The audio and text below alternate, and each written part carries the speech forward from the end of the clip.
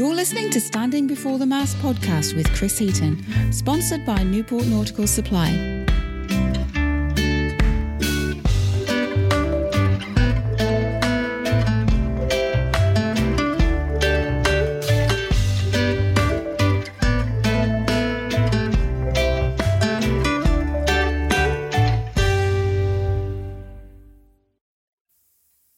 Hey folks, how's it going? Welcome to the latest episode of the podcast. My guest for this episode is nautical author and historian Erik Wiberg. Erik has an infectious enthusiasm coupled with a relentless curiosity for all things maritime. Erik is focused on the human element.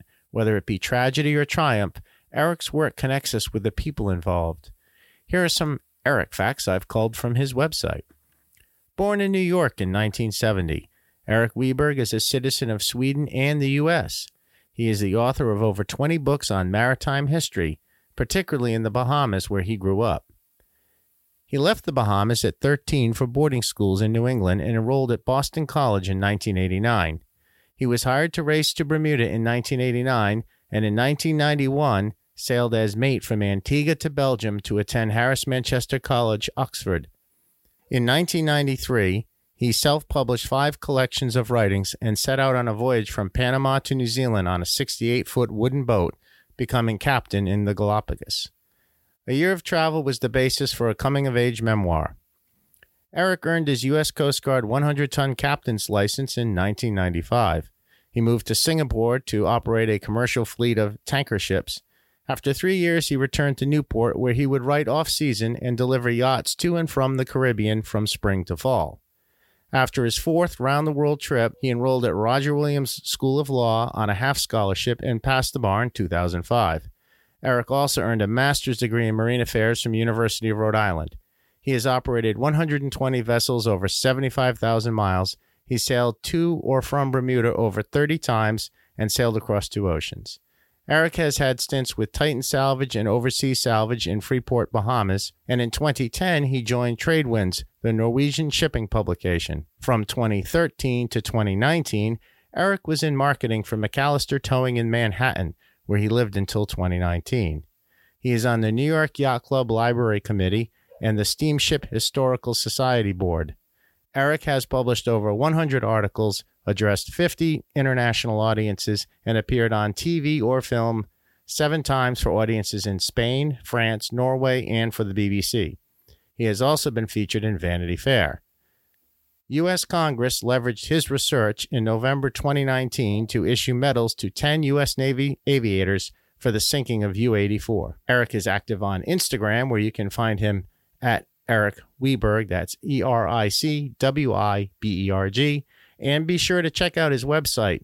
You'll find links there for all of his books and stories. I think there's some video clips. That is ERICWIBERG.com. I hope you enjoy. Welcome, Erik. Thank you, Chris. Thanks for joining me. You are an author and historian, but you have also traveled extensively, and you have an extensive sailing resume, I understand. So get us started. How did you get into sailing? Sure. Good question. First of all, I'm proud to say that I've never won a race, so I'm not one of those kind of racing, chest-beating folks, although I admire their skill. For me, sailing was always an escape. I grew up in a small, what was a colony when I was a child, and then became a country. The Bahamas, came to the St. George's because I heard it was on an island, and it is. And they had a sailboat that came to the Bahamas. And so I saw Newport and St. George's as a way to connect me with the world at sea.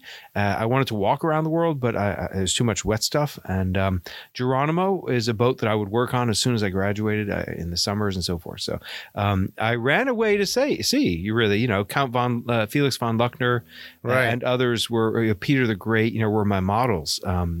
And Newport enabled me to do that. The defining moment, Chris, was when I was 17. I was at Bannister's Wharf. There was a Swedish vessel, a working trawler with sails called the Svanen, and they had a totally hodgepodge crew, and they were sailing to Sweden in the snow. And I thought, well, I'm going to do that one day. In the snow. Yeah, in like March, and I sat at the wharf like a child in the 1800s, Right. and asked the captain, Lars and his wife, and there was a fellow there, and it's an amazing crew, and I thought it was their polyglot, you'd say, all different backgrounds, and I wanted to do that, so I did. And you did that on Geronimo? I was working on Geronimo, but Right. I would basically hitchhike. I'd sell all my books in college and run down to Antigua, one-way ticket, and sail over to Belgium. I attended Oxford. And then that got bigger when I skippered a boat to New Zealand after college. I realized I couldn't be an admiral of boats, and so I wanted to work in a commercial fleet of vessels. So I got into tankers and bulkers through a Bahamian connection. Oh, wow. I spent 3 years in Singapore operating tankers. And unfortunately, there were several deaths and the ships suffered also explosions and so forth. So that was pretty intense. And I was glad to come back to Newport and just write. But that didn't really pay the bills. So I started a delivery company. And was delivering yachts back and forth. And that's where Newport Nautical Supply came in very handy because, we would trade and a lot of used parts just to drive down costs. So after you visited the other day, we were talking with a customer, and he said you brought his boat back from Bermuda, like when you were like 20 years old or something along that line. And he was quite impressed with you. Oh, it was fun. Yeah. I enjoyed it. It was 31 trips I did from Bermuda and Wow. tour from Bermuda. And one time, I think my record was I did 11 in 15 months. So they would actually unofficially, right? They would let me in at night because you're not supposed to. And they're like, Weaver, just, come in and don't go ashore. Just, sit on the hook for the night, So I really enjoyed it, to finding this, find this island in the middle of the Atlantic. But the thing is, I was never went to sea to be a great sailor, and I'm not a great sailor. I'm a good organizer. I hired 100 people. I put the right people on the right boat and they get the right mitch. So if you fall over, you get rescued. And I was really a writer. I was really absorbing stories and the pathos. And I was just very fortunate to have survived myself, including a man overboard 16 minutes and a sinking of one large vessel. Were you attached to the boat when you went overboard? I was not. No, I was asleep and bang, something broke and the Vang, and I jumped up and tried to wrestle the Vang. The Vang won. I was in the water. Luckily, the person at the wheel saw me, and 16 minutes later, they managed to get me. But I wouldn't wish anyone in history, alive or dead, that horror of to hear and see nothing man-made. Think on that for a moment. You're in the ocean, and you only hear the of the waves and the of the seagull and like the wind and the rain and the snow and night's coming and you're in your underwear, and it is the most horrible, lonely experience. And I really recommend not falling in the water. Yeah, in one of my earlier podcasts, I spoke with Kim Hapgood of Sail Newport, and she described going overboard once, or actually she did it to fetch a ring. It's a funny story, but what amazed her was how fast the boat, even though the boat was ghosting along, how fast it disappeared. Well, it didn't disappear, but it got away from her. A U.S. Marine 19 said it best. He fell off an aircraft carrier. And 24 hours later in the Persian Gulf, they rescued him. They said, "What's it like there, kid?" And he said, "I went from being the top of the food chain, a Marine on an aircraft carrier, to the bottom of the food chain in about 30 seconds. Wow. But anyway, here we are, fortunately. And then I switched to studying, history. And I think if people wonder why would you find the bodies and the airplanes and the ships of bygone eras, the Bahamas or New England, graves. And the answer is simple. If you grew up watching films like Gallipoli or Breaker Morant or any of these where the lead character is this sort of outsider, and you being from a small colony or country, you have an insecurity that you're going to be the first one to go. Right. Yeah. And so I really empathize with these. And my dad was a consul, so he would find people from Norway and Sweden and in Scandinavian countries in the Bahamas and report on them to their families back in Europe. And that's something that I always thought was a mission that was worth doing, even though it was non-remunerative. It was an honorary position. And sometimes it was complicated and dangerous. Spouses would come and assault my dad for taking their spouses, back to Europe. It's something that I found myself sliding into and getting a lot of value out of, the intangibly, connecting families with the graves of lost ones who were just buried in a makeshift grave on a beach somewhere in the Bahamas. Wow. And I would go down there and my team and I would interview and we'd figure it out, How long did you do that for? Is that ongoing? It's ongoing. Yep. Just last month, about a month and a half ago, I confirmed the discovery of a B-26 Marauder. And before I started the actual swimming to find it, I was in touch with a niece, and then we let a nephew of one of the other pilots know. So I would say in 2009, I think upheavals like pandemics and financial crises allow some of us an opportunity to sort of discover our inner selves. So in the crash of 2008, I was unemployed, had a young family, I was working a boatyard, but I did a lot of research on my free time about U-boats on the internet with the cell phone and the BlackBerry, I think it was called. And so I did the same with the pandemic. I just researched the heck out of these obscure topics. And so I found an African-American sailor from the potlatch in Acklins Island in the Bahamas, a Norwegian sailor in Abaco, a Bahamian sailor in Fisher's Island, New York from 1826. He was the only black crew member, frankly, and he hadn't been taught to swim. And all his colleagues had been taught, and they were white. So they all survived, and he didn't. So there's really a kind of tragedy within a tragedy of kind of racial discrimination, as if the elements and the waves and the shipwreck wasn't enough, Right. And so I know the family of the owner, and he showed up and claimed the engines and buried this gentleman, and we're going to rebury him once we find more relatives. Wow. So it's been ongoing, but the airplane was just a few weeks ago that I found that. Yeah, I think I don't know where I read that. If it wasn't on your website, maybe it was on. Not quite yet, but there's a press release. Yeah. And that was a pure determination, because as a teenager, I found the plane. And then in my 30s, I found another plane, and it was still very confused. And then I kind of went into a trance because there were a number of deaths in our family, and I sort of blocked out all the noise and all the wrong lat long and all the feedback and all the technology. And I said, well, it's actually pretty simple. And I looked at what every eyewitness described as the location, and they all had one thread in common. And so I started swimming there. The plane disintegrated, the pilots died, but I was able to find the bomb release mechanism, the escape hatch, the seat they sat in, the batteries, the camera they used with the film in it, you name it, dials, panel, the dials. And then the penultimate moment, Chris, was finding the actual B-26 Marauder 4-bladed propellers on the actual engine. And I haven't been able to blow the sand away and find out what's underneath the engine, how much of the plane is there. But it was like having a pillar from the Parthenon, that kind of size almost, sticking out 5 feet. So you could put your feet on the prop and your head out of the water almost. Wow. It's just unbelievable. It is amazing how the sea reclaims those things so rapidly. There was a transitional photo series I saw on the internet somewhere, aerial photo. It looked like clear waters like the Bahamas.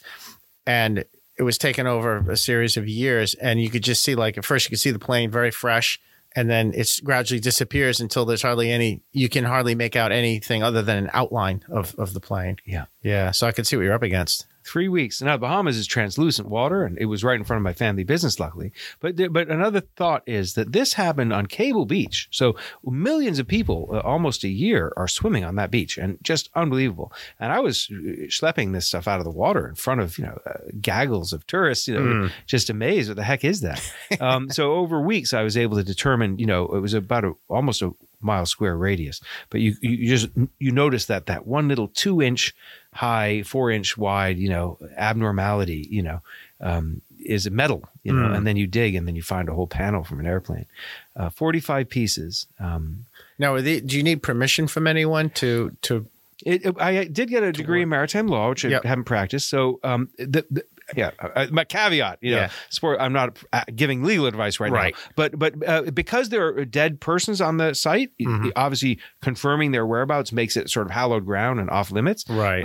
However, it's kind of an irony, because in order to sort of claim, if you haven't found anything, there's nothing to find, because nothing's been found. So it's just a bit body of ocean. But once you need to find a piece that you can match to the aircraft to prove that you found it. And to do that, you have to potentially break the law to get it off the seafloor. So it's called underwater cultural heritage, which being over 70 years old, yes, this would. Mm-hmm. And the Bahamas are signatory to that treaty. And the police came, but to help me several times. I'd been reported in distress, and it was raining and stormy and lightning, and I was out there alone, and people assumed that I'd bitten it, because they didn't know. I didn't tell anyone what I was doing, did I? But one of the extraordinary stories that I got a lot of gratification from was a German colleague found that a German sub had been sunk off the Bahamas on the way to Bermuda, and he identified the airplane and then left it at that. So I thought, well, how about we find that, because I'm all about humans and not just steel on steel. Chris's car hits Eric's car, but what about, Chris, how did the dogs react? And how did my spouse react if she was pregnant or something? Right. What's the human element? Were we carrying, cartons of eggs that smashed, whatever it was. So I dug deeper and I used the engine numbers from the aircraft to find the crew. And luckily, the worst fear is Robert Smith or, Sam Jones, or, a name that is more used. And luckily, this guy's name was Rudolph Everett. And that was really helpful because it's an unusual name. And I found his son, and he was killed shortly after sinking the U-boat. And they took pictures of the U-boat. There's a Rhode Island woman. There's a big Providence Journal story. And so I teamed up with a wonderful journalist from the Providence Journal.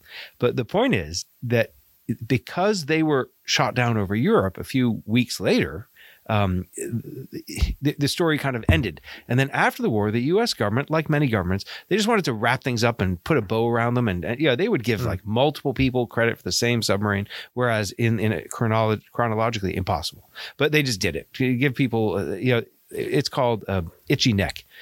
You want a piece of metal around your neck to make it feel better. Right. And so they gave a lot of metal. I'm not discrediting those that got medals, but the government was in the habit of just trying to match not necessarily matchable events. And so we proved through many years of persistence to the U.S. Navy that only this Everett crew had sunk the U-boat, and they had photos of it, but the photos were deemed inconclusive. And the vessel given credit off an aircraft carrier had found a different boat, and we concluded that because that boat had reported on land that he'd been attacked.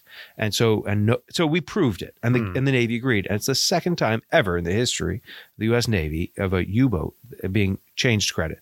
The first was in the Gulf when they discovered a U-boat with its victim next door, or the killer. So that was very gratifying because as luck would have it, Everett's son is the senator from Wisconsin.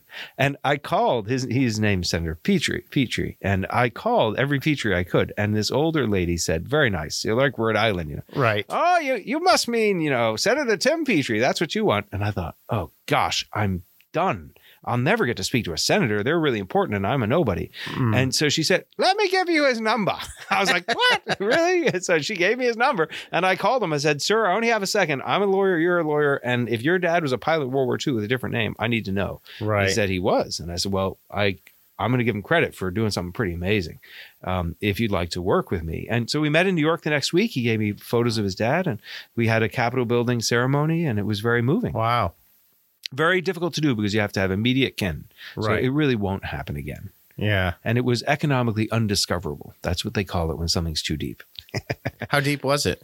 Geez. That was near the Puerto Rico Trench. So you're well over a mile. Yeah. I can't say specifically, but very, very, very deep. Yeah. And so finding the submarine would prove, obviously, that it was sunk where. Yeah, but economically undiscoverable. And they have, I think, 5 or 6 U-boats off P-Town, Provincetown, Cape Cod, that are also sunk in such a way, one on top of each other after the war, so that you can't find them. You wouldn't go down there. Yeah, I think when I looked at your profile on your website and all the books you'd written, how many submarines were off the coast? Sure. I'm just going to ballpark it. But Bahamas had 112 submarines, and they sank 130 ships. And that includes a huge area: Savannah, Bermuda, Anegada, Key West. A big, big area. That in history, I find, especially with the volunteers, you have to be pretty clear about what you're claiming, and other people may nudge you out. But if you say, I'll help you within this zone, can I get help out from your zone? That helps. So that's what I did. And there are sometimes sharp academic elbows, but I was pretty good at gathering data within my sphere And then when people needed it, I was good at sharing it. So my website has 16,000 pages of data, 16,000 pages. And it's not for profit, nothing's sold. So there's no paywall, nothing. Anyone can get it anytime. So all the survivor statements, if your father or grandmother or grandfather, you can find it all, exactly what happened. So Bermuda, my figures may be a little skewed, but I think, about 80 subs around Bermuda, which is a smaller area. And I believe about 70 ships, somewhere around there. And New England, there were fewer sub patrols and also 35 ships sunk roughly, which is about one for every 10 miles, one for every month of the war.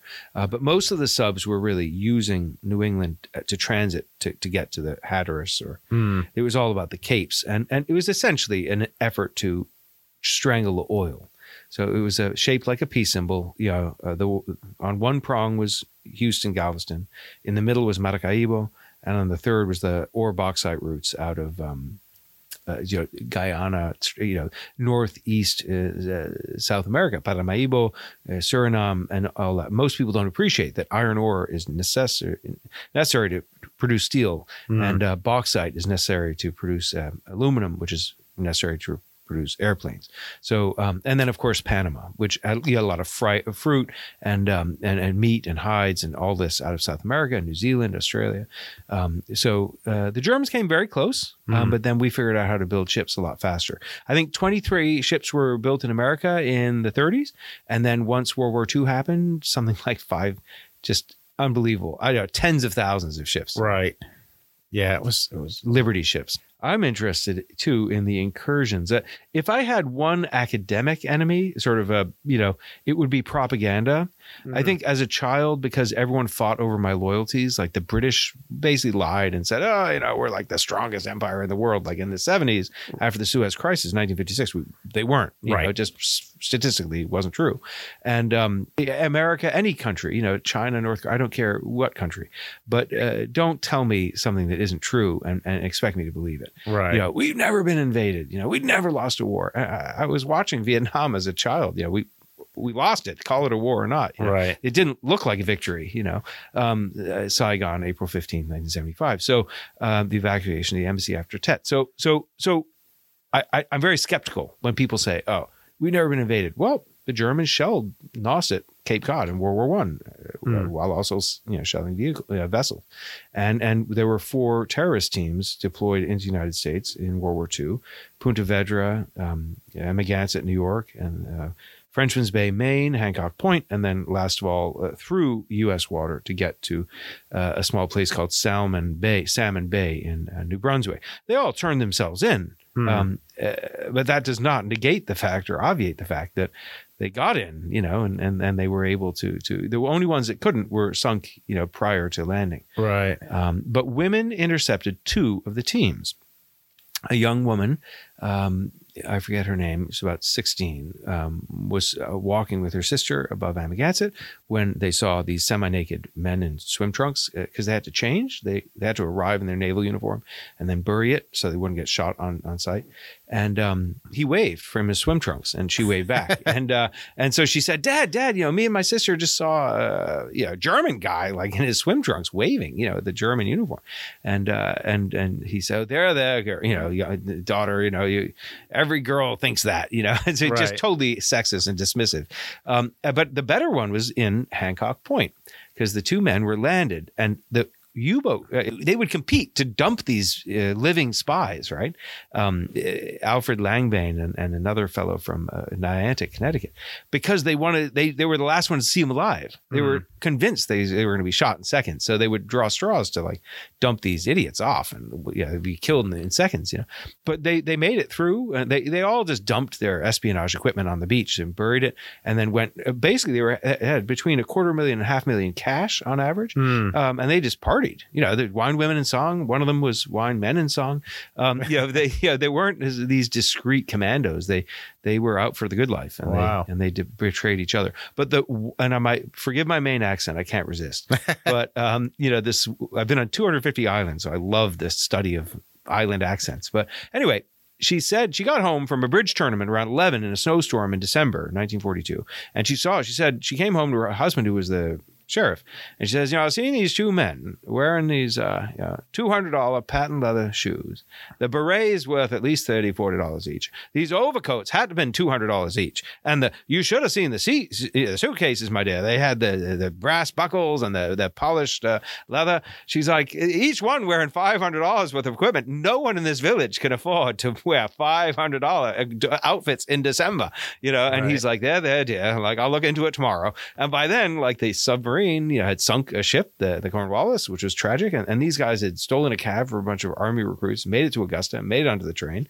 They were only apprehended by a Jewish tailor in near South Station, as they were trying to get to New York, because the first thing you do, right, is change out of that smelly outfit you brought and get a new set of duds. Mm-hmm. Well, the tailor was German, and he recognized that the manufacturer of the coat was distinctly German, vis-a-vis, the markings and so on, and his experience. And then second of all, like, it was 6 months old and we'd been at war for a year or two. Mm. So he said, "You're Nazi spies." And they pushed him on the ground, jumped on the train, and got away with it. Wow. They only turned themselves in. And to turn themselves in, they weren't taken seriously. They were seen as quacks. One of them, the American, felt homesick. So he looked up, he bumped into a friend. I think he looked him up in Brooklyn and reminisced at Christmas time and the American way, and got soft and called the FBI, and eventually they came. But the other one in New York, he ran, John Dash. He was the leader. He wouldn't be taken seriously. So he ran to D.C. and he literally camped out for several days, going up and down the hallways. "I'm John Dash. I'm a German spy. I've been trained in The Hague, Netherlands, by von Willowitz or whatever." Mm. And the head of the Abwehr was an anti-Hitler. So he tended to get drunks, idiots, indiscreets, people who were easily compromised and had blatant vices, and they failed. They failed so badly the British failed to pursue the trail because they thought it was a trap. Mm. So anyway, that's how we survived 4 invasions. Japanese just sent lit parachutes that when touched would explode and set forest fires and stuff, and killed a few people. Newport, of course, has a cemetery nearby with British sailors from a sunken, I think, trawler, and German sailors. They have one unknown Einbekannter from, I'm going to say a U-853, but when you study, 250 U-boats right. by the hour and at least 300 or 400 vessels. Which cemetery is that? Because my wife is British originally. Okay. I think it's on Remembrance Day. She and some other British folks go over, and I don't know if they put flags. They put something. That's her. That's the one. It's on Farewell Street, opposite the residential area. That's correct. So it is that small annex that the policemen like to drink their coffee and contemplate the universe, Right. And so they back in there. But the public it's public cemetery. Yeah. And it's against the far fence. What's interesting to me, Chris, is there are 2 missing headstones. And I'm not a grave fanatic, but I've been to enough gravestones that my mother scolded me against bringing first dates to hunt for gravestones. So that's I have your partner shine the lights on the car by maneuvering around a parking lot at night. Right. Not a great first date, but anyway, so they I found a mass grave of Italians in central Iceland, in New York, Farmingdale. And then here in Newport, you've got this anomaly of the unknown sailor, which was a skull that was taken as a trophy. And the German church, the German embassy, and the U.S. Navy gave that skull an honorable burial without knowing who they were. Mm. And then the other was a Harvard graduate who was running a subchaser off Newport and described it as a malodorous cadaver, and at least brought the cadaver back to shore. A number of them just stripped the clothing and papers and just left the cadaver. So anyway, that's who was buried, U-550 under Hannard, and that was sunk after sinking the Penn, Pennsylvania, one of the largest, newest tankers we had, and the sub hid under the tanker. So we shot the tanker thinking that's where the action was, and it caught fire. And we very bravely, one of the commanders of a destroyer went alongside the U-boat, grabbed, I think, 10 or so of the survivors, leaving about 45 in the water, 44, and then took off. And I love his command. He said, "If they start firing on me, you fire on us." That's what he told his colleagues. Wow. So if we go down, like, don't spare us, just kill us all. Oh, geez. It was pretty brave. And then he disembarked. People, I'd like to give an anecdote. Mm-hmm. We're given this sort of hoopla version of history. you've all heard of the Battle of the Bulge. Mm-hmm. One of the worst deaths resulting from sinking in World War II was in the Battle of the Bulge when it happened at Christmas. That was famous, And so we scrambled anyone with a warm pulse, from England to go to France, to Cherbourg, like Christmas. I think it was New Year's Eve. And so a lot of people on shore were partying. And this ship, which was Belgian, and I'm not going to venture the name, but it was Belgian Prince or something. I'm not. Anyway, the ship was a passenger vessel. It was sunk by a torpedo. And as it sank, a lot of corn-fed Midwestern American soldiers who had just been grabbed off a troop ship and taken to Cherbourg, where everyone was oblivious to their fate, a British destroyer came up alongside the ship. There's thousands of men on this ship. It came up alongside and just did the same brave thing, just banged up against it and said, get your bottoms onto the ship. Anyone who just get on the ship. It was obvious. You didn't have to say anything. And, as they disengaged, they pulled away. You know what they heard? Mommy. There's a lot of 18-year-olds, they didn't know where the hell they were. They're in the ocean. And it's freezing. It's New Year's. They're drowning. They're going to die. They're completely disorientated. There's no leadership. They've been abandoned. They're done. And in the absence, they call for their moms, Right. And when the Steuben and another ship sank under a Russian submarine torpedo on one of the greatest evacuations in history from Prussia into West Germany, Kiel, towards the end of 1945 to get East Front troops out of the Russian, death machine. There was about 6,000 people that died. The Wilhelm Gustloff and the Steuben. There were about 6,000 people who died. It was the worst sinking death in the history of mankind. And the sound that the few that survived heard was pop, pop, pop, pop, pop, pop, pop, pop, pop, pop. They were East Front soldiers who were injured. They knew they weren't going to survive. They had their firearms and they took care of their own fate. And so those are the details of history that I think are very moving. Right. There's stories I've read of a Canadian holding his son's dead body for 2 days, because he just wasn't going to let it go. He had to go back to if he was lucky, go back to his wife. And they made him put it over the stump. But artifacts are so important to telling a story, like a wrecked plane, a piece of a wrecked plane, a grave site. That's why it's so compelling, because that body has come, was born in Germany and fought in a submarine, or an Italian or African-American from Bahamas, whatever it is. And it is such tangible proof. This is not an idea. I'd love to find a shell in Nauset, as the Germans dropped a lot of shells, those little details, Yeah, something physical. Yes. That you can put your hand on. It is amazing. I always heard that, there's a German U-boat sunk off Block Island. But that was the only one I'd ever heard of. I had no idea the scope of it. Another one off Nantucket, U-55, and then one sunk by trawler, pretty much between P-Town and the Nova Scotia, and then last of all, we intentionally sank 5 or 6, I think 6 or 7 submarines right off P-Town. It was sort of 40 miles north, and that was that. 2 details that just, again, the personal aspect. Roald Dahl, who's written all these, the Charlie Chocolate Factory and the Giant Peach, and is a very charismatic man. He actually grew up with a ship chandlery in Western England. His father was a Norwegian, so you can relate to that. Right. But 2 very personal anecdotes. One, when he finally made it from Kenya after crashing in Egypt to Athens to defend Greece against the onslaught of the Nazi war machine, because the Italians had failed. The point is that he was hurt because he finally had taken many months to get there, and nobody wanted to talk to him, and nobody befriended him, and he was young and he'd never been in combat. And then after 2 or 3 days, he realized why. Every day there were 10 or 12 planes, and every day 4 or 5 would come back, or 6, or 3, or 8.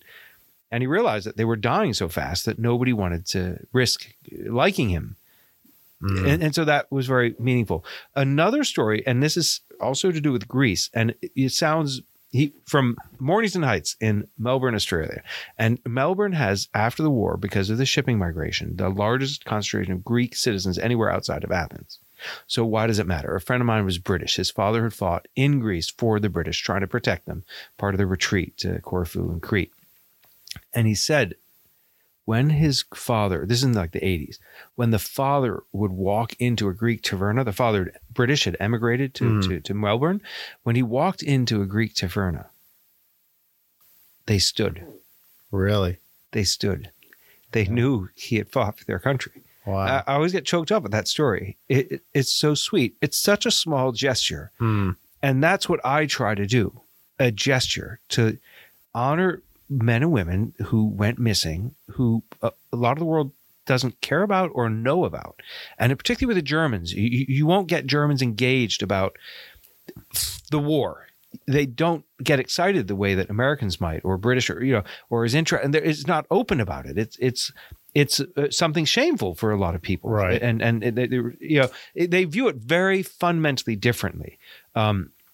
And so I have not been able to engage German families in the stories I've uncovered, but I get folks from all over, South Africa, New Zealand, Australia. And then there's something in my line of work, which I very happily call the missing invoice. I don't know have you heard of this? Yeah. Yeah, where you do something honorable for like the Norwegian archives, and they really like what you're doing, and you tell them, why haven't you billed me? For 3 months, you've been supporting me on this project. We'll look into that, Captain Weber. And it's a missing invoice. It's a big privilege when your invoice goes missing, because it means that they've determined that you're doing something that they want to support. Right. They won't come right out and say, we're giving you money, we're funding you, but they'll missing invoice. And how do you seek funding for these research projects, or do you do it all on your own? I don't. A few times I've thought about it, and then I sort of plotted through, and I sort of spent my nest egg on a lot of this stuff, but it's very gratifying. But then I do charge a straight fee to write other people's books as a ghostwriter, or to research. What did my dad do during World War II, or what did this historic figure doing? And those, or tell my story. So last year I published 10 books, or finished 10 books. And then some, and so institutions, everything from a company to, so that sort of keeps the lights on to some extent. And then I'm a captain, and I'll do whatever I can, Right. But to answer your question, no. When it comes to, I've never accepted any, and that is something that I'm very proud of, and I wouldn't want to change. I don't accept donations or from governments or academia or an employer or anything like that. This is all self-funded. I took part on a TV program where they paid the bills to like find this guy, but no one interfered with my hunt. They didn't. What was that show? That was a Norwegian. He was a fascinating man. I really like him. His name is Tore Strømøy. And every year for 8 years, I lobbied him to get him to come to the Bahamas and find a dead Norwegian. Well, two things happened, Chris, that are extraordinary. First of all, he said, it will never happen. Like, I'll never get in the budget, And so I said, well, here's your budget, buddy. And I gave him a budget from the moment he left his desk in Trondheim to Oslo, to Fort Lauderdale on Norwegian, to Abaco, you get the picture, to the hotel, to the meals, to how many people. I mean, you name it. The tips, I mean, everything. I had it down to like within $20. And for my yacht delivery, that's what I did. I calculated. So he said, that's impressive, like 4,000 or whatever the amount was, I'm on. I'll see you in the Bahamas. And then another thing happened. A cruise ship landed in the Bahamas, and they took over, as they do, these little islands. And they had when you let people onto an island, you have to take a lot of measures. So you have a botanist, you have a nurse, you have all that stuff. So the botanist fell in love with the nurse. So the botanist was a Bahamian gentleman who ran the national park, and Marcus. And then his wife was Siren, and she was Norwegian, because it's Norwegian Caribbean lines, right? Right. It actually makes sense. She's a merchant sailor like me. And he said, when he met her, and they're both in their 40s, he said, hey, I really like you, and I'm going to marry you. And she's like heck you will, like, who are you? I haven't even met you, And he bought her wild flowers and they married, lo and behold. And she settled, and they raised pigs, and she's the nurse. And it's a really cool story. So I donated a sign that I made in Chinatown that said, this is the Olaus Morten Gamst Johansen, Edvard, beach. And he landed here in March 12th, 1942, whatever. And he died, and he's buried at the such as Alexandria Church right here. And I put this big sign. I have no authority, Chris. to do so. I had no permission to do so. I made it in Chinatown because I worked for McAllister downtown, and I took it to the Bahamas and I put it on a mailboat, and they charged me $7. And I said, give it to Marcus. And they said, we'll deliver it to Marcus. And they gave it to Marcus, and Marcus sent me a picture of it nailed to the tree. Marcus's wife is Norwegian. The man who died was Norwegian. It may have no authority to hang that sign, but you're going to have to go through a couple people to take it down. I was pretty comfortable that no one was going to, take it down. Oh, that's a clever way to. And it's still hanging. Brilliant. Yeah. So, there's time to be formal and petition and ask for help. And there's a time to make a sign for $100 or so and send it for $7 and just get it done. We talked about the human element. The book you wrote, Swan Sinks. That's one of the shortest books I've ever written, and it's really straightforward. Mm-hmm. Italian sub comes to America because they had a huge fleet of subs, and the Germans really wanted them. And they were called, for lack of a better word, they were in Bordeaux, which is southwest Bay of Biscay. And anyway, Karl Dönitz, the Gross Admiral, wanted these subs, but the Italians fought the war differently than the Germans. They had these beautiful machines because they weren't prohibited by the Versailles Treaty, I guess, from building them. But their attitude towards a wolf pack was different. A German job was to see a ship or a convoy and then call all the buddies together until his colleagues arrive and then do a mass attack and destroy the convoy, ideally, right?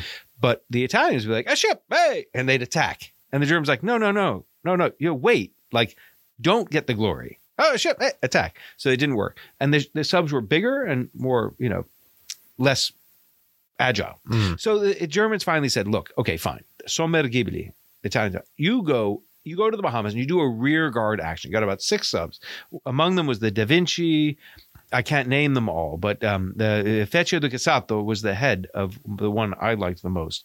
And he was on the submarine, and he was very aggressive. And every 3 days he would sink a ship, Norwegian, British, and he came to San Salvador, and I read his diaries in Italian, and he said, hey, this is San Salvador. It's where Columbus landed. He was from Genoa. He's an Italian. This is wonderful. And he sank this ship, which is the Signet. Now, the Signet had a long history, but it was owned by Greeks who are still in the Bahamas. And they're British Greeks, a very established, very old school, a very genteel family, And so in the researching this book, I was able to go to this lovely family, to their, I spoke in Bahamas. I don't want to say too much, but in New York, I was welcomed in London, in this gorgeous, and they had a ladder, and they had a gentleman in a white gloves, who took out the original charter party from this Signet. Wow. That's why it's called the Swan Sinks, because Signet, the Kiknos in Greek, in Andros, in Chora, which is the owner's village. And then you had Stines, which is the captain's village. And a captain hosted me. I stayed in the swans go out into the ocean, Chris. So they are real mariners. The swans are mariners, for God's sake. Right. And when the buildings were bombed in World War II, they cleared a plaza to honor the sailors. So it's very discreet. It's very modest, and they don't like tourists. As someone who grew up in tourist towns, I was so happy because they completely ignored us. And even though I was with ship owners, and they knew darn well who everyone was. Anyway, I loved the experience because I got to Piraeus and Athene and all these places. So it's a 100-page book, and it came down to a diner in Wakefield, Massachusetts, because all 30 men were given an immediate exemption from the U.S. visa, and a lot of them settled in the United States. And one of them created the diner in Wakefield, and they lived in Charlestown and Somerville and settled in Palm Beach and became doctors. And I contacted every family, because now with Fold3 and Ancestry.com, you can find anyone almost. You can find every manifest of every ship, scars, height, weight, tattoos, how much money they had, who they were staying with, where they came from, where they were born, who their mother was, where the mother was from, the father was from. It's unbelievable, the level of granular detail. Wow. And with a bit of sleuthing, you can quite quickly, find people. But I did make one mistake, one of my key witnesses. The older gentleman didn't answer soon enough for my impatience. So I Facebooked some of the younger generation. all. From that point, I was cut off completely from that family. Oh, really? Eventually, I found an in-law who spoke off the record, but you got to be careful. It's funny you should ask, though, and if I did, just to explain the Swan Sings, during COVID, my girlfriend's also a writer, and so we spent, 25 months, and I produced 25 books. Now, some of them are drafts for publishers later, but I took all the data and put them into a cover so that I don't have to have shelf after shelf. When I finish a book, Chris, I donate it to an archive. So in the Bahamas, they have like 8 linear feet of my archive. So maritime academies, whatever they are, the books, because I can't be weighted down for them. But the trick is to stay sane. If I would recommend, don't publish 25 books in 25 months. But if you insist on trying something nuts like that, no offense to nuts, but do a long book, like a 950-page history of the Bahamas, in World War II encyclopedia, or the trilogy, whatever it is. And then after each long book, you do a short, fun one. So, sea stories. Oh, this is 70, and then first 50 years of my life in 50 pages, 50 pages, done. Swan Sinks, 100 pages. It's a chapter that's embellished and focused on just some guys. And so that makes it a little more palatable, little booklets. And my record was writing one book in one day. Another was publishing from the concept to publishing and having it in my hand 7 weeks. That was my, and then for clients, it really depends on what their needs are. But I think it's important. I didn't expect to live beyond 40. So I published all my books before 40. And then when I thought, okay, well, now I've quit a lot of stuff so that I live longer, hopefully, touch wood. But the point is that I have a story to tell. Like, I've learned something. And my father always said, you can't just read. You have to explain what you read. You have to share it. And I'm a little late, long in tooth, to be a teacher or to start that whole profession. But there's vlogging, there's podcasting, there's all these fun ways to get a concept across, right, in a sort of entertaining way. The other day, I was filming a gas ship, very serious, coming in from Europe, and then I'm like, oh, look down on the seabed there. There's a 5-purchase tackle from an old ship that's lying in the mud, Yeah, and it's trying to make it humorous. Yeah, I like those. I started following you on Instagram, and I like the narrative that goes along with the ship coming in, because a lot of people just take a static picture, a still, and then a description if you're lucky, and maybe not get it right. I don't know, but most of them are yachty type things. There's not a lot of commercial images. It's funny because my college roommate lives in Boston, and from his window I can look out and see different things. Yeah. A lot of good ships there too. Yeah.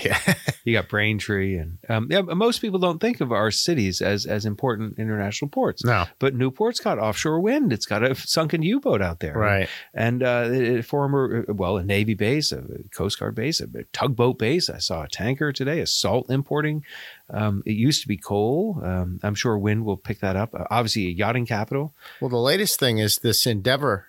I don't know if you've read about that. The Captain Cook ship. Oh, yes. They believe they found, and there's white buoys. They've been out there for a couple of years. There's white buoys marking it. And I guess the Australians pretty much raised their hand and said, yes, this is it. We found it. And then I think somebody, Dr. Abbas. Yeah, said, hang on, not so fast. Yeah. And I guess if it was sunk for the purposes of blockade, yeah, they would have stripped anything valuable off of it so that, a bell or something recognizable isn't there. But yeah, that's been in the news lately, and they made an announcement, and there was a short video that people shared on the local media down here. But I guess it's really hard because you're dealing with timbers in mud. Yeah. We're not dealing with a nice chunk of an aircraft or, a propeller blade that has a number etched in it. Yes. I tend to believe the folks who are taking their time to sort of measure. I had the privilege at an event once, because I got a master's in marine affairs where I had to meet Dr. Robert Ballard, Bob Ballard. And my son was there, and my son went forward of me, and immediately Dr. Ballard took a knee. And we went right down to eye level with my son, and was nice. Into listening to him and talking with him. And I thought, that's a good teacher. That's a good person that does that, Yeah. That he was more interested, in passing it on. Yeah. I went to a talk he gave because a friend of mine had picked up on, this was a long time ago, like 20 something years ago, 25 years ago. And it was a gripping talk. Yeah. Yeah. It was all about how he was hired. It was top secret Navy stuff. They were hired to find a Navy boat that had gone down. And then he said, if I find it, can I then go look for the Titanic? And they're like, yeah, whatever, pal. And he did. And he proved everybody wrong. I will admit, it is not a cookie cutter. You can't give up, and it does make you a little bit nutty. The more you study the folks you're looking for. I mean, I spent many trips alone, walking, camping, hiking, and a couple times calling out to like this Norwegian I was looking for. And then it took the team from Norway who were much more focused than me and much more pragmatic. And I was thinking of emptying a high school class to help volunteer. It's an accident waiting to happen. So it does help. And then, of course, I admire the divers here who have such a harder environment to work in. And the Bahamas are fairly current-free and very opaque waters, But the Gaspé and a lot of the boats up here, you have to dive into cold, frigid, turbulent water. Yeah, you see him diving in the summer. And again, you can see all the white buoys. The buoys are still out there. And I imagine they'll resume when the water warms up again. Yeah. But I will say, too, that just having an outside the box perspective as well, and a self-confidence. So, for example, the Bahamian gentleman who wrecked on the vessel was the Thelma Phoebe. Well, I was a guest speaker in Fisher's Island, very kind invitation, and so he was there for 3 days. So each day I combed the coast in a way that others either hadn't, or that I was lucky, but I found brass fittings, that almost certainly were from this boat. And the coast had crumbled a bit and the stones had come down. And, if you poked around enough, didn't have a metal detector or anything, just looked long and hard. And I'm sure I pulled a bunch of junk up too. But I got a freezer door, so a bit of determination, it pays off. Goes a long way. But it is extremely emotional when you do connect. When I found the engines for that airplane, I was so taken aback for half an hour that a boat came to ask if I needed help. Because it was just me with a mask and no GPS, no camera, just me and a little surfboard, just looking. So it helps to be a little eccentric, I guess you could say. Yeah. And what direction are you headed now? What's your next project? Good question. I've donated that parts of the airplane to the Bahamas National Museum, and I'm working on a few books. I'll probably have to, get a day job again. Right. But it's been a good couple of years. COVID enabled me, to do what I dreamed of, and living in cool places like Cuttyhunk. You can live economically in the winter in some really neat places. Right. But my goal, Chris, would be, since I've identified, say, just aircraft and just Bahamas, there are living witnesses to what happened, and there are living witnesses to a ship that had 48 American folks come ashore, and they were rescued by a lesbian heiress, Joe Carstairs. So books don't really keep someone like me alive, even though it's my traditional medium. So I would like to go into film and television, and a bit like my esteemed colleague in Norway, Tore Paspora, who was an Olympic walker, who's a very determined guy, very engaging. In Norway, he was considered the second or third most trustworthy behind Jesus Christ in Norway, because he had this show for Ancestry, and his first show was a failure because he found a Russian who had thought the war was still going on into the 70s in Norway, and they found him, and he was schizophrenic, right? Because naturally, anyway, and somehow between custody, when he was arrested in the North Cap Circle, Polar Circle, and being deported from Oslo, he impregnated one of the female guards. Oh. And so she had a baby. So the show was designed bringing the baby back to Uri. So it was the opening show, and they flew the baby and to Uri 20 years later, and Uri had died like the day before. Oh my. And there was, I don't mean to laugh, it's sad, but he lived a full life, but his huge banner, Uri, welcome home, Uri, kind of thing, and they had to roll it up. And he succeeded, notwithstanding that failure. Yeah. And I would like to be a sleuth who finds missing sailors and pilots. There was, as you've heard, a Bermuda Triangle episode after the war, mind you, of several planes, a squadron that went missing off the Bahamas and crashed, and they all died. And nobody knows exactly why. Well, everyone can tell you that's interested in that topic, what they had for breakfast, who they broke up with, where they were born, the whole backstory. Well, I have hundreds and hundreds of aviators that died in 75 aircraft crashes in the Bahamas, and nobody knows anything about them. Right. And I'd like to bring recognition to those men. And those are the people that I fight to serve, is that nobody's ever heard of. And it's the unmarked grave. It's the crash site that everyone wondered what it was but didn't know. Because the Bahamas is, you can't swing a cat without hitting a drug plane. Right. So when you do find a legitimate, modern, recent wreck, not that one death is more legitimate than the other, but a historical wreck of that magnitude, then people don't take you seriously at first because there's an assumption that it's a drug plane. Wow. Ironically, the B-26 Marauder, which was instrumental in bombing Monte Cassino in Italy and bombing German factories, a medium-range bomber from England to Germany, Netherlands, and France.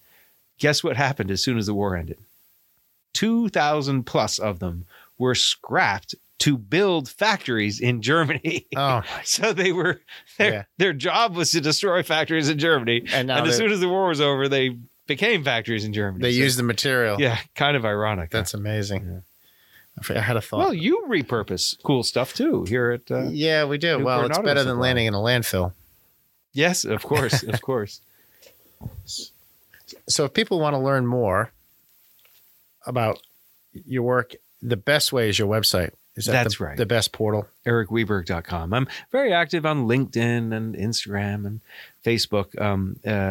But the EricWeberg.com has a list of the 40 plus books, and, the Amazon and nothing pleases me more than hearing from folks that say that what I studied reconnected them with someone that a loved one, and that's the real meaning, for me. When I write a book or an episode or a chapter, it has to be unique. It has to have not been told. All respect to the Titanic. Someone who writes a book about the Titanic may be less interested in adding new perspective, as in the fact that millions of people collect everything written about the Titanic. Right. I write more bespoke or offbeat books about U-Boats New England had not been written, particularly about from the German perspective, and same with Bermuda, same with Bahamas. So I try to try a different angle. And tell a story that's much more than just steel, that really encompasses what was special about that ship, what was special about those men. And even in the cases, which were sadly quite often, where everyone was killed from a ship, often you can find a U-boat that finds the lifeboat later, or you can find a connection or a man or woman that got off the ship and went on to a different career. So, and ports like Newport are the bedrock, and libraries within ports like Newport.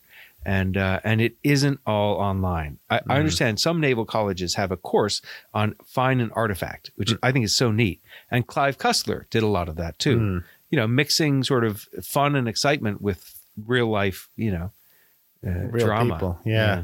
I just remembered what it was. When you're talking about that program in, is it Norway? Yes. It's called NRK2, Torre på spåret. It's Torah on the trail, Tore on the trail. It made me think, and with regard to what you're trying to do maybe here in America, there's a British TV show. Of course, I streamed a lot of TV from the UK because of my wife, called Coast.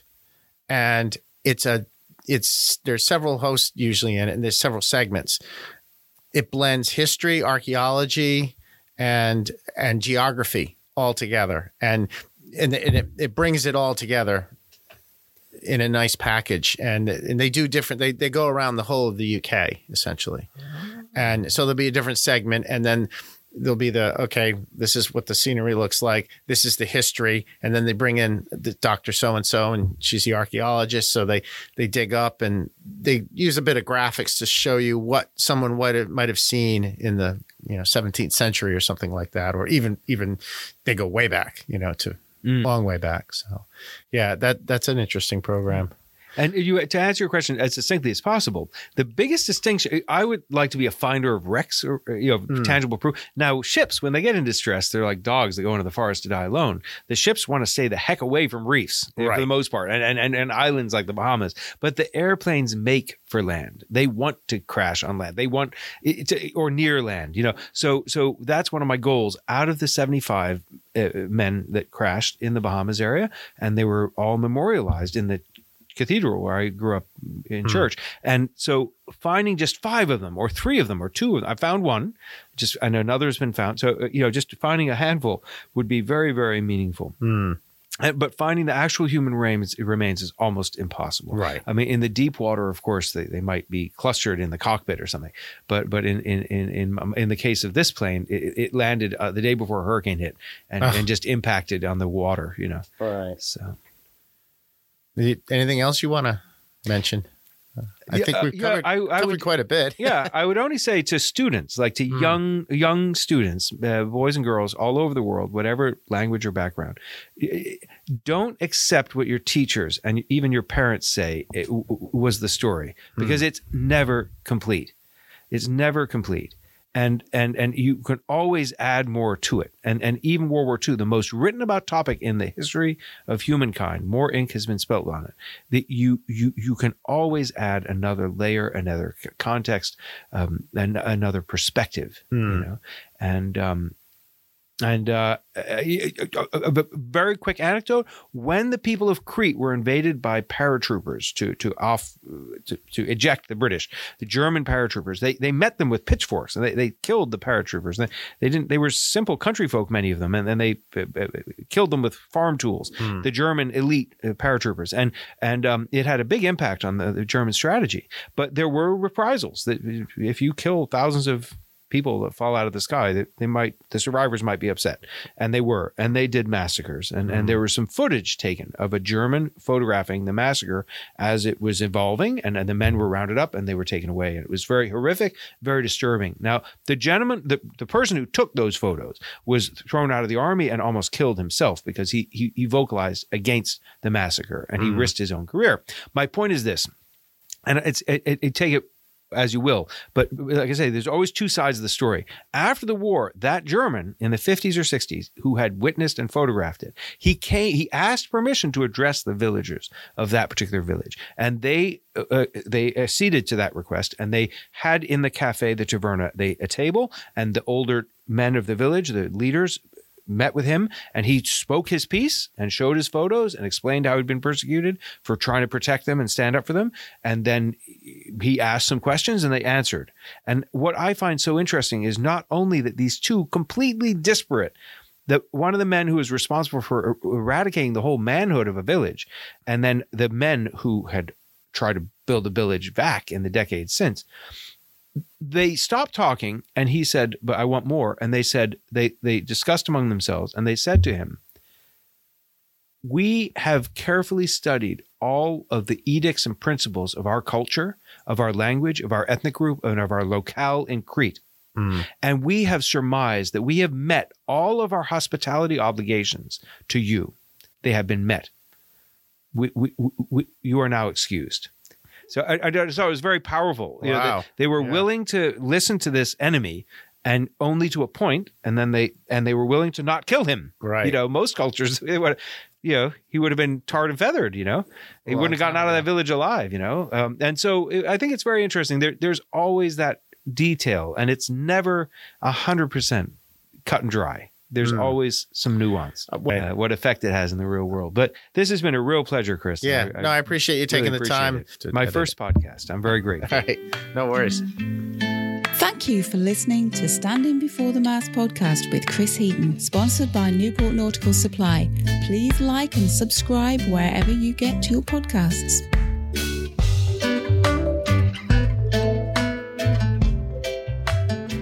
Additional sponsorship comes from the Neptune Day Anchor, the first single-use anchor system, available in weekend or multi-week cruise packages.